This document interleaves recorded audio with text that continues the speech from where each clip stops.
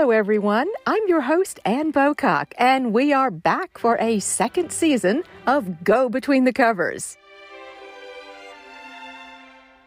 This season, we've got some of the biggest names in the literary world, including the author of the beloved novel Practical Magic, Alice Hoffman.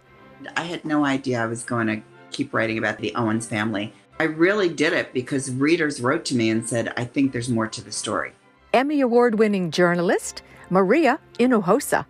The reason why I do this is because I believe that my journalism has the capacity to make people feel something about their common humanity with other people.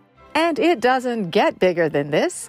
The world's best-selling author, James Patterson.